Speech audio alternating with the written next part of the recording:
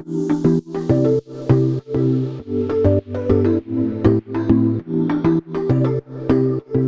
guys, and welcome to the Atlas Weekly Recap, covering the events of the week ending Friday, June 2nd, 2023. In this week's episode, I'll be covering new data on Australian house prices for the end of May. I'll cover the latest inflation numbers in Australia that we got this week as measured by the monthly CPI indicator. And lastly, I'll also touch on the record increase in the minimum wage here in Australia and what it means for the RBA next week. So let's get into it. So let's take a look at the latest house price data that was released on the 1st of June. So it was released by CourtLogic. They do a great job in providing the most up-to-date sort of house price data as measured by this home value index. So came out on the 1st of June, so that covers up to the 31st of May.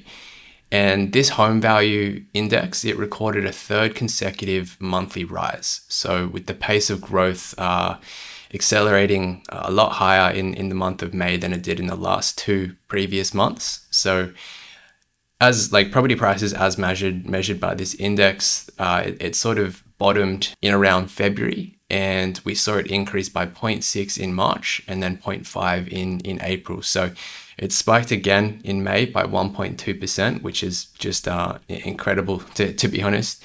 Sydney continues to lead this recovery trend, and it posted a 1.8% lift in values over the month of May. And that's the city's highest monthly gain since September 2021.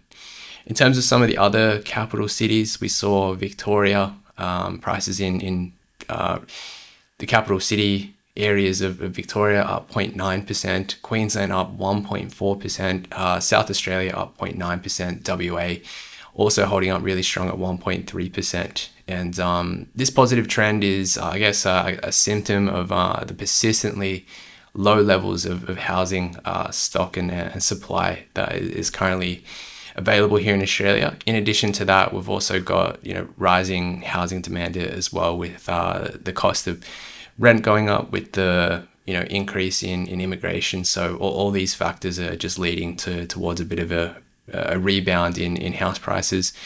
Not sure if it will be short-lived, but I guess 3 consecutive monthly rises is, you could argue that is a bit of a trend there.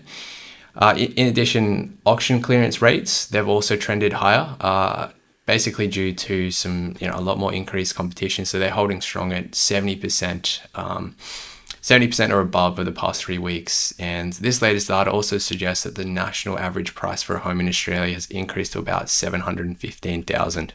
Moving to some inflation data that we got here in Australia this week. So on Wednesday, we saw the release of the Australian Bureau of Statistics monthly CPI indicator, which showed that inflation rose by 6.8% over the last 12 months to April, which is up from 6.3% in March. So some of the significant price changes. So with this monthly CPI, it doesn't necessarily give you data for the last month. It basically just captures the last 12 months. So it's a little bit different to how the quarterly CPI indicator operates. But if we look at some of the data that's shown by the ABS for the last 12 months, the major contributors to this 12-month rise, we've got housing, which is up 8.9%. So this I guess factor of the CPI is made up of rents and new dwelling, like the price of new dwellings purchased by owner occupiers, and electricity as well. So no surprise there that housing is a major contributor to this monthly CPI indicator. Food is up 8% and transport is up 7% as well. And I mean, as I've sort of alluded to in previous episodes, this monthly indicator is less complete data than the quarterly indicator that we get actually each quarter. And it's quite interesting here in Australia that we have two inflation data points. So we've got the quarterly CPI, which is currently at 7%. So that's current as at the 31st of March, and we won't get the next quarterly update until July. And then we've also got this monthly CPI indicator at 6.8%. So bit of a disparity there, but yeah, interesting that we have the two data points there. But I would say it's the quarterly indicator that's relied on by most economists. And in terms of what the market was expecting, what economists were expecting from the monthly CPI released, they were expecting the annual rate to be taken to 6.4%, not 6.8%. So this monthly CPI data did come in a lot hotter than most economists had expected. And as a result, we did see the share market sort of react in a negative way to this data, and the ASX 200, it closed about 1.3% lower on Wednesday. And while this data is not seen as like the most accurate measure of inflation, it does increase the chances of the RBA increasing the cash rate next week. And especially if we combine this with what I'll talk about next, which is the Fair Work Commission's recent decision to lift the minimum wage here in Australia, which can be argued adds to the services side of inflation. So speaking of this minimum wage increase, on Friday, we saw the Fair Work Commission increase the minimum wage by 8.6%, which is the equivalent of $70 a week. And this applies to about 180,000 workers, which are on this national minimum wage.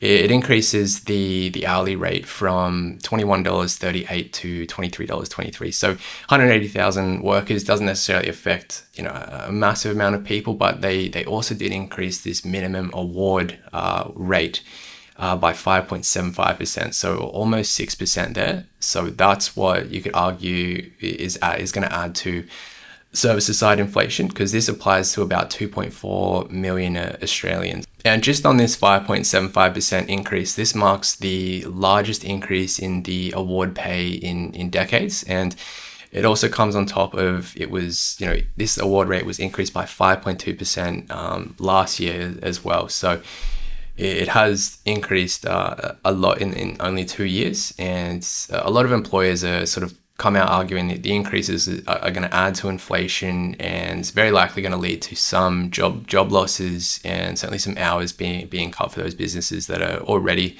sort of struggling with the current economic environment. So no doubt it's definitely difficult attempting to help out. It's definitely difficult to help with help the lowest paid with the cost of living pressures without making the inflation issues worse and sort of perpetuating this current higher cost of living scenario that we have here in Australia. And you could argue it's also going to add pressure to the RBA in lifting interest rates as well. So you're going to have you're going to have others also being impacted by this, by higher mortgage repayments as well. And off the back of this data, the market currently estimates about a 22% chance of a rate hike when the RBA meets next week. So 22% chance of a 25 basis point move, and naturally 78% probability that the RBA will not make a change to the official cash rate next week. In terms of a market wrap for the last week, the ASX 200 is down about 0.4%. The US S&P 500 is up 1.68%. The Euro Stoxx 50 is down 0.3%. The UK FTSE 100 is down a bit over 1%. The Hang Seng Index in Hong Kong is down 2.83% for the week, although it is up about 3.6% today, Friday. The Australian dollar is up about 1.3% for the last week and sitting about US 66 cents. Looking to next week, the most notable event it will be when the RBA meets on Tuesday to decide the path for interest rates here in Australia. And the cash rate is currently at 3.85%. So a further interest rate rise, say if we get a 0.25% rise, it's going to see the cash rate here in Australia in the fours. And later tonight, we'll also see some US employment data relevant for the Federal Reserve and its path for US interest rates. So the Federal Reserve make a decision on US interest rates on the 14th of June. So that is also going to be relevant data for that next decision in the US. That's all for this week, guys. I'll be back next week with another episode of the Atlas Weekly Recap. Thanks for listening.